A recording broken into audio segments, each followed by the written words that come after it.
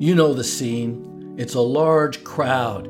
They're spreading their cloaks on the road in front of a man who's riding a donkey triumphantly into Jerusalem. Others are cutting branches from trees and throwing them on the road to cushion the footsteps of the donkey. The crowds are in front of him and they're behind him and they're crying out, "Hosanna to the Son of David. Blessed is he who comes in the name of the Lord. Hosanna in the highest." You remember when we say that at Mass? Did you know that the word Hosanna literally means salvation? Salvation in the highest. When Jesus entered Jerusalem, the whole city was shaken. And you remember the gospel says they said to one another, the people, "Who is this?" Well, on Palm Sunday, or Passion Sunday as it's rightly known, we're the crowd. We have palms in our hand here at St. Mark's Church. The priest reads the gospel, or the deacon reads it, and they walk up to the steps of the altar. At that altar, they offer the sacrifice of the body and blood and divinity of Jesus Christ, risen from the dead, the God-man. Psalm 118, in verses 26 to 28, describes a king entering the city of Jerusalem. By the first century, this psalm, Psalm 118, was seen as a messianic psalm. The king referred to in that psalm was the future king, the Messiah. Here's what the psalm says. "Blessed is he who comes in the name of the Lord. We bless you from the house of the Lord. The Lord is God and has enlightened us. Join in procession with leafy branches up to the horns of the altar. You are my God, I give you thanks. My God, I offer you praise. Give thanks to the Lord, for he is good. His mercy endures forever." The new king of Israel entering triumphantly into the city of Jerusalem and approaching the altar. Jesus enters the city of Jerusalem and approaches the altar of the cross. But it's Jesus' triumphal entry, ironically, that turns the chief priests and his other enemies in Rome and the Romans against him. It all comes from the prophecy about the Messiah, the king arising out of the star of Judah. Even the Romans referred to it. The Roman historians Suetonius and Tacitus both refer to the prophecy of the Messiah in their histories. But they said, the two Romans, that the Jews were mistaken, that the true king of Judah would be the Roman emperor. But the Christians, they had their own understanding of it. Matthew's gospel presents Jesus' passion and death as the fulfillment of the prophecies of the Old Testament about the Messiah, that it is the new Exodus. Jesus is the new Adam, or the suffering servant, or the new Joseph. The welcoming of King Jesus with palms as he entered Jerusalem was the fulfillment of the prophecy, amongst others, in Psalm 118, and ushered into history the reign of God. And Jesus did change everything. So how does Matthew's gospel accomplish this? What are the unique elements of Matthew's gospel? And even more importantly, how does the Passion of the Christ fulfill the Old Testament? This is Father John Arnold. This is Oro Valley Catholic, and we're going to talk about the Passion of the Christ. Today in Oro Valley Catholic, I want to talk about some of the unique aspects of the Passion of the Lord as recorded in Matthew's Gospel. And so first, how is it that Matthew's Gospel shows that Jesus is the new Moses leading all people on a new Exodus? So think about this when you're listening to the Passion story. Matthew's Passion narrative emphasizes over and over again that the Last Supper was a Passover meal. It says right in Matthew chapter 26, verse 17, "Where will you have us prepare for you to eat the Passover?" his disciples asked Jesus. The Passover meal, as you remember, was the annual memorial of the deliverance of the 12 tribes of Israel from slavery to Pharaoh in Egypt. So on the Passover night, the lamb was sacrificed, unleavened bread was eaten, prayers were said, psalms were sung, and as the Passover meal was repeated year after year, it remembered how Israel was saved, set free by the action of God. Israel was redeemed, that is, bought back. They were delivered, taken out of slavery, and they began their journey home to the promised land, Canaan. And so when Jesus instituted the Eucharist, the Last Supper, in the context of the Jewish Passover meal, as Matthew says, he is inaugurating the new Passover. The old and traditional part of the Passover meal was all there. Jesus identified himself, however, in the middle of that Passover meal as the new Passover lamb. Do you remember he said, "This is my body, this is my blood." That's what happens at Mass. We participate in that Passover meal that Jesus celebrated. The old Passover remembered the escape from Egypt to new life in Israel. The old Passover began in Egypt and ended in Jerusalem, in the earthly promised land. But it was a journey from Egypt to Canaan. The new Passover begins not in Egypt, but in Jerusalem, and ends not in Canaan, but in the resurrection and Jesus' ascension to heaven. And so here's another question. How does the Gospel of Matthew show that Jesus is the new Adam? That is, a new creation, that human beings are made over in Jesus. Remember that when Jesus left the Passover meal and went across the Kidron Valley singing psalms, he entered the Garden of Gethsemane. The Hebrew for Gethsemane means oil press. So Jesus went over to the Mountain of Olives, into the garden where they would press olives to make oil. And that's where his passion begins. Just like an olive is crushed, Jesus is crushed.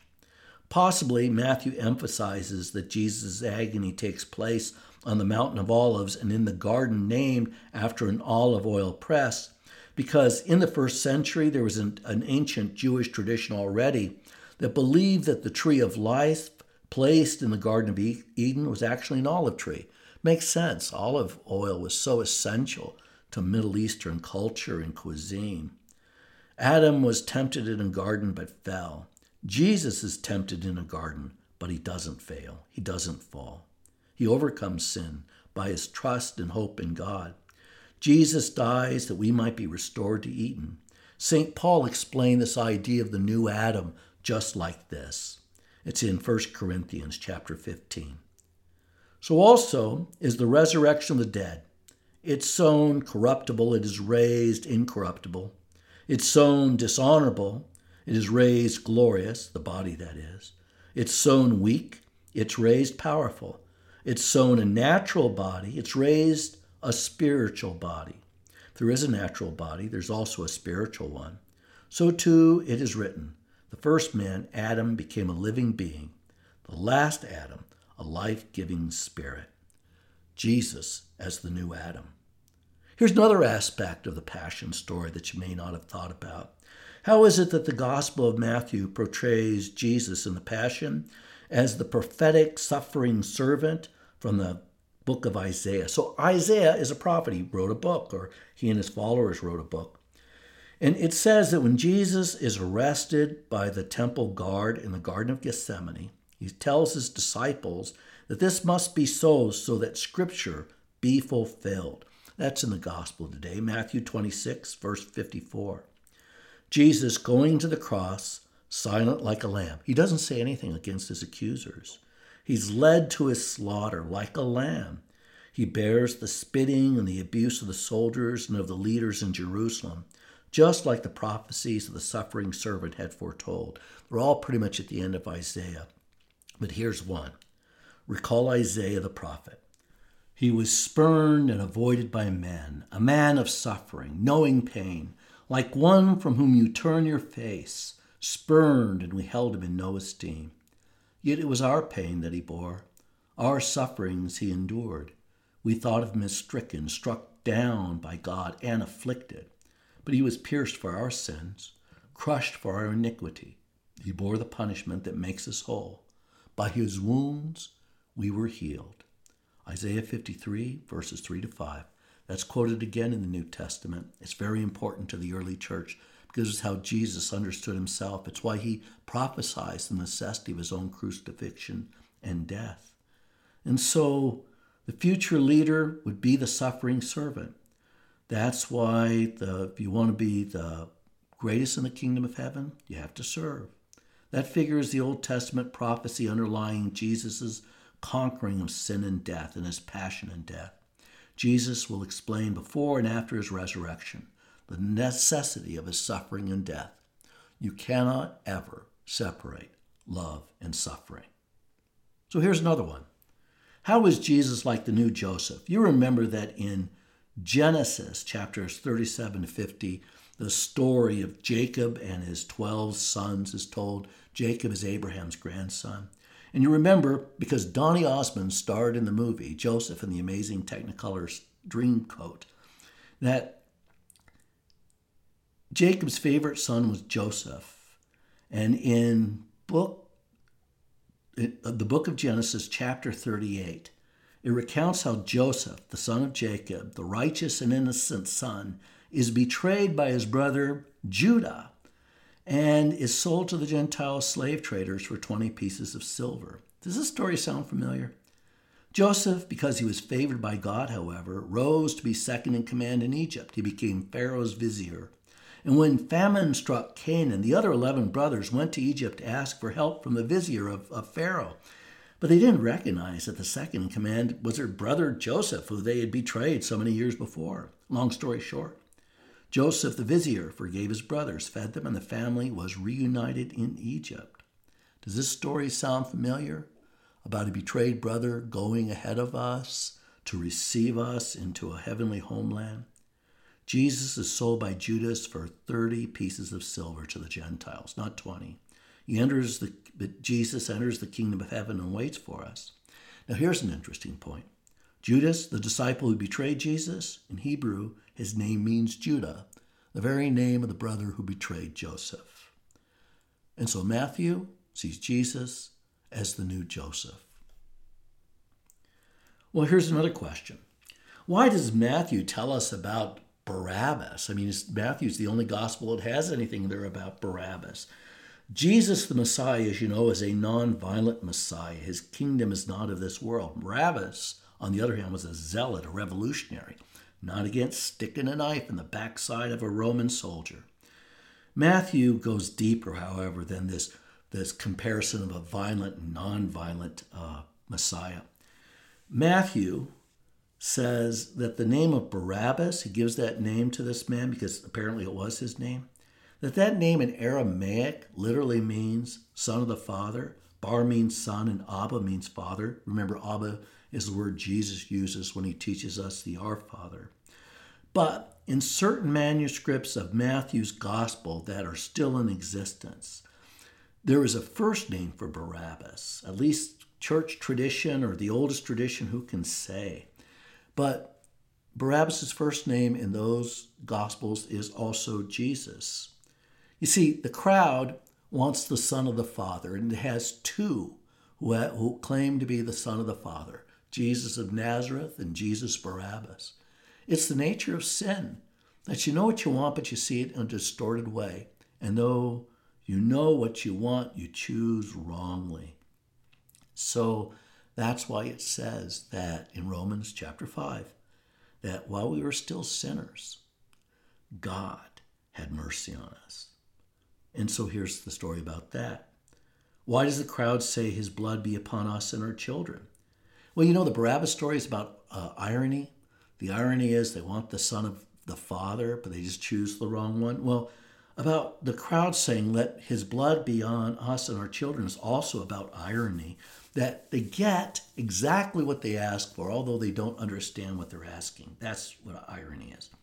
The people want the Son of the Father. They want the blood to be upon them.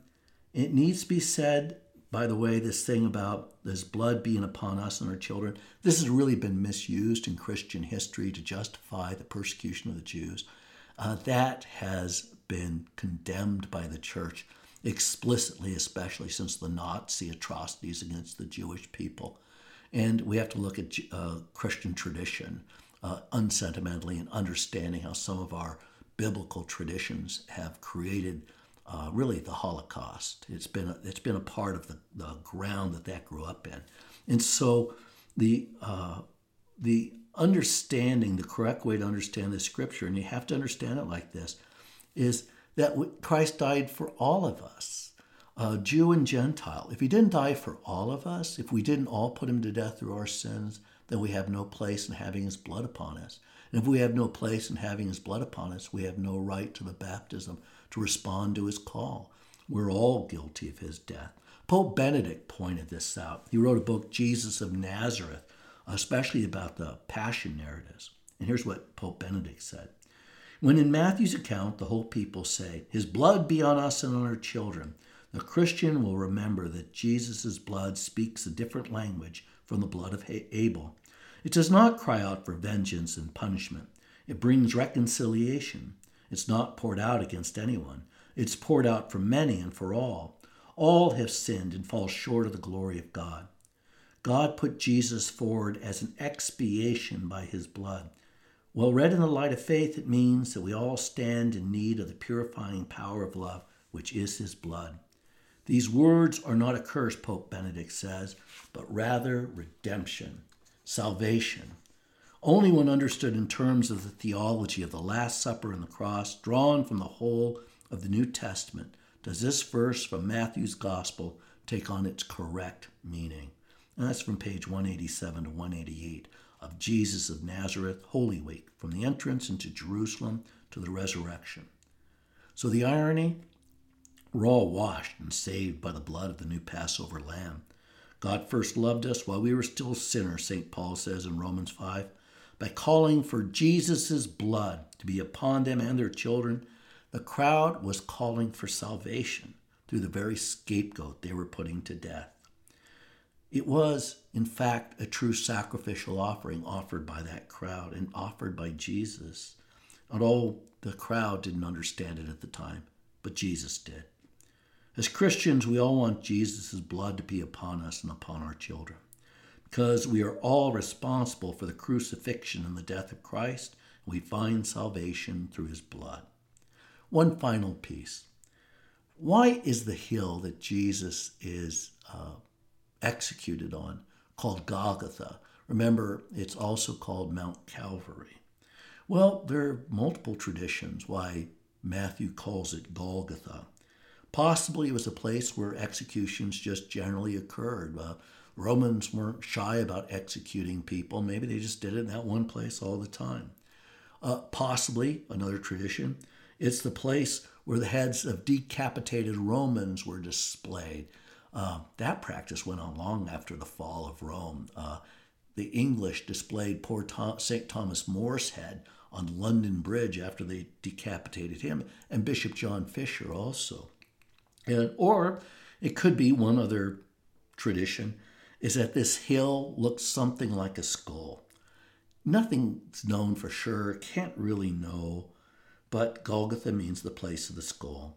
Some church fathers said, however, that Golgotha was called so because it was the place where Adam was buried after his death. In fact, on some Eastern church icons, you'll see Jesus suffering and dying on the cross, and beneath him are the figures of Adam and Eve, or the graves of Adam and Eve, because Jesus' saving power goes all the way back to Adam and Eve. Did you know that in the Eastern Church, the Orthodox Church, on their liturgical calendar, we both have saints. We all have St. Augustine, I think, and St. Basil, some of the shared saints. But they also have saints from the Hebrew Old Testament. So they'll have Moses and Elijah and Abraham. In Dante's Divine Comedy, in the part called the Paradiso about heaven, who's all there right next to Mary? The great women of the Hebrew Old Testament. I think sometimes we lose that in modern Catholicism by how we do things, but it is our ancient tradition. And so in a moment, a conclusion, and I'll bring this all to I think, a fitting end. So we're entering Holy Week, and in so many ways, this time of year, Holy Week, is at the center of the liturgical year because the mystery of suffering, of the death and the resurrection of Christ are what Holy Week really makes us take time to think about. When you read Matthew's account of Jesus' final moments of agony, you heard him say, my God, why have you abandoned me?" God doesn't abandon us, whether there's a coronavirus pandemic or we're dying on a cross. And so we have no cause for despair. It's a time to show great hope in God. If God can bring goodness out of the crucifixion, he can bring goodness out of our own struggles at this time of our life in the midst of this coronavirus pandemic. And so I know people can feel alone, but this is why Jesus on the cross, it's such a great moment for contemplation on how he felt and what he thought, because we can enter more into that experience of the cross as we think about what we're going through right now. So did Jesus despair when he said, my God, why have you forsaken me? And the answer is no. Psalm 22, read the whole psalm. It begins with, my God, why have you forsaken me? I can count all my bones. My enemies revile me. It's about all the tortures of a man. But by the time you get to the end of Psalm 22, it is a psalm of great hope. God arises. God comes to the rescue of his servant. And the people are saved, and all the pagans are converted, and all the people of the world are joined into one. And that is exactly what happened after the crucifixion. Isn't it absolutely amazing that the Christian religion grew because of the very people that ran away from Jesus at the cross? They became very aware of their own sins, and as such, were able to bring this gospel, this saving mission that reaches out over space and time to Oro Valley and the coronavirus pandemic. I want to close this meditation with the words of Psalm 22, which we read at Mass on Palm Sunday. My God, why have you abandoned me? All who see me scoff at me. They mock me with parted lips. They wag their heads. He relied on the Lord. Let him deliver him. Let him rescue him if he loves him. Indeed, how many dogs surround me. A pack of evildoers closes in upon me. They have pierced my hands and my feet. I can count all my bones. They divide my garments among them, and for my vesture they cast lots. But you, O Lord, be not far from me. O my help, hasten to aid me. I will proclaim your name to my brethren. In the midst of the assembly I will praise you. You who fear the Lord, praise him. All you descendants of Jacob, give him glory. Revere him, all you descendants of Israel. My God, why have you forsaken me? Jesus died, as I hope we all do, with hope in our Father. This has been another episode of Oro Valley Catholic. God bless you this week.